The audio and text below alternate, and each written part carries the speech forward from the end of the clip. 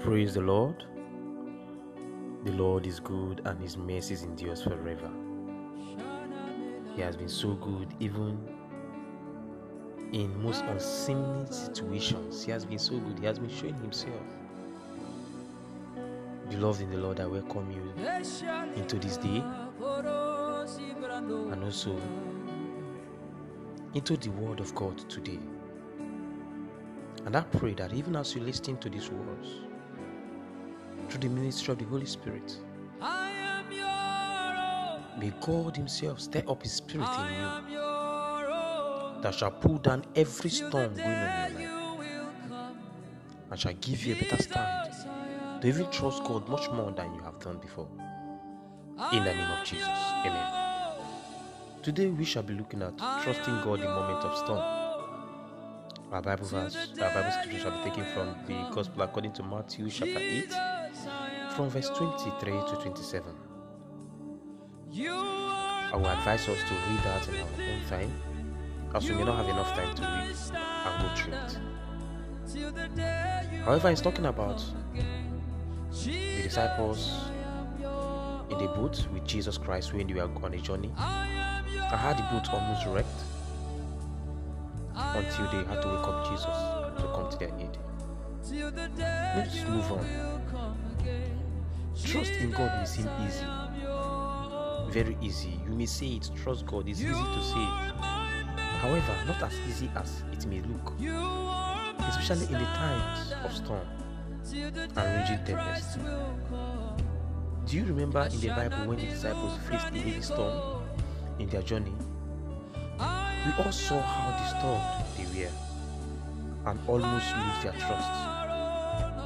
The difference between the disciples' faith and ours during stormy times is trust. In as much as they almost lose their faith and almost lose their trust. In fact, their faith was not even there, but they almost let go of their trust. But one thing is certain was that they believed what Jesus can do. They trust him. In as much as their faith did not save them, but their trust in God saved them. They did not just exercise their trust in Jesus, but they also reached out to him during the storm by calling him to come to their aid. That is another thing too that helped them. They reached out. Can we trust God in a moment of storm? Can we trust God to help us? We have tried everything possible, but have we reached out to Jesus? The disciples trusted him even to the point of death. We also saw the power of trust when Christ promised the disciples that he will send them the Holy Spirit. Remember that before the Holy Spirit came on the disciples, they were faced with fear because of the threats from the Jews. But they never let their trust in him down until his promise concerning the Holy Spirit was fulfilled. They kept praying and trusting him, irrespective of their fears. We should know this, that as humans, one of the things that make our lives are storms. And it is either we are in the middle of one, just getting out of one, or about to enter into one. Storm is inevitable. It can either make us or break us, depending on how we handle it. Storms can be an elevation ground for us. It can also be a dethroning ground for us, depending on how we handle it. Brethren, how do you handle your storm? Who do you talk to when that storm is beyond your control as you think so? At times, God is bringing storm to know how much He can even trust us. Can God trust you in the storm? See, the Bible says His grace is sufficient.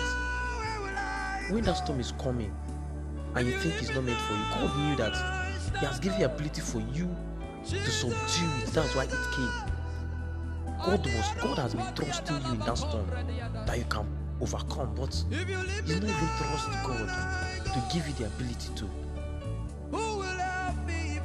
Trust God in your storm. See, in this pandemic, many people have lost their businesses. Many shops has lost sales. Many people has lost their jobs. These are storms. These are storm moments that we need to trust God that He can make a way even where there has never been any way. See, the children of Israelites, when they got to the Red Sea, there was a trust. They had to cry out to Moses. He said, we trusted you and look at where you're keeping us. Because of that trust conferred to Moses, Moses had to cry out to God.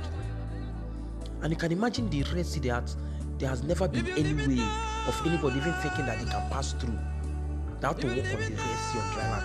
Do you know how many feet deep is that sea? Like how many feet deep is a sea? But God had to make them walk on dry land to pass that sea. That is trust. See, our trust in God can devour every plan of the devil in our lives, can scatter it. Our trust in God can bring us into that promised land within just 1 minute. This kind of stuff that have been taking us years, but just 1 minute, we trust in Him fervently, it can bring us into that land. In time of trust, what do we do? Rather, in time of storm, what do we do? In the time of storm, God demands that we trust Him holistically, without doubting. We can see this in the situation of Peter and Jesus. When Peter was on the boat and he saw Jesus on the sea, and he recognized that I saw Jesus, and he said, "If it be thou, you master, bid me that I may come." And Jesus told him he should come. He gazed on the face of Jesus and he trusted Jesus. And he walked. But the moment doubt entered, he began to sink. That is the same thing with our life. The moment we lose trust, we begin to sink. God is telling us today to trust Him. Do not give up. In that your business, do not give up. Do not give up. Keep trusting God for way. He will make a way.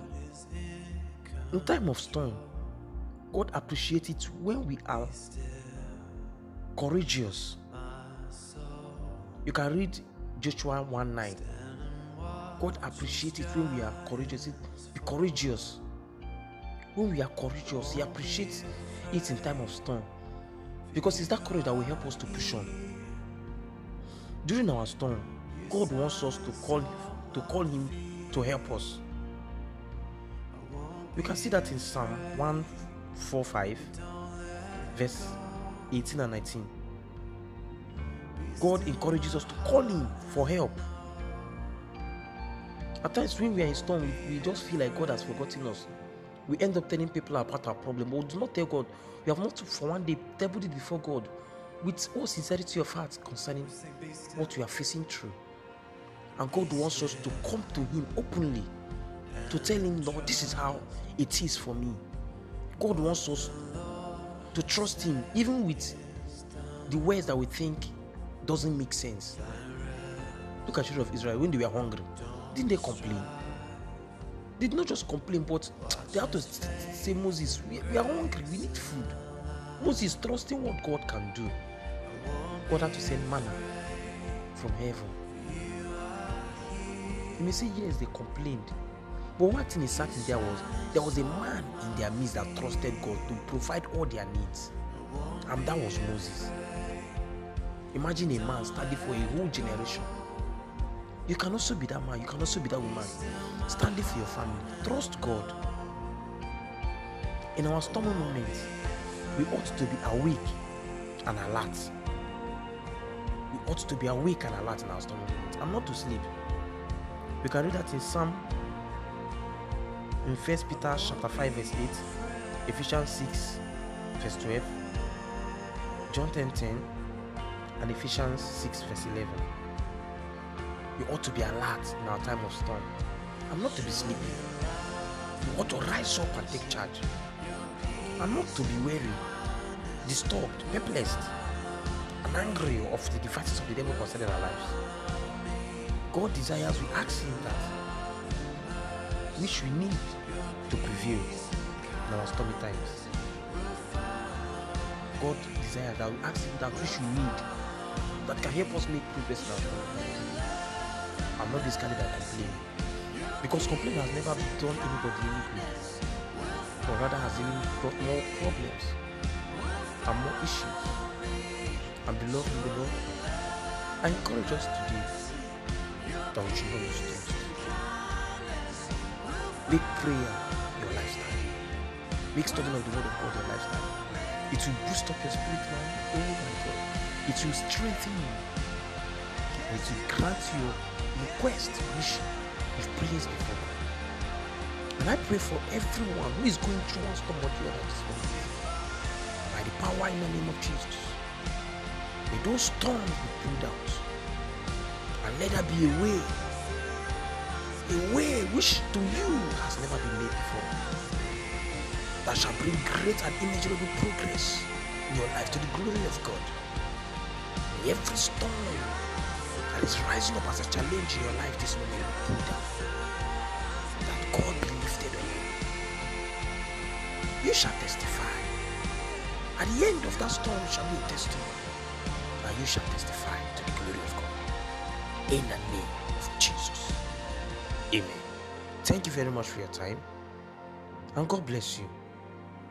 And also feel free to reach out to me at any time to pray with you, to encourage you, and to talk with you and your family. God bless you, and do have a nice time. Thank you.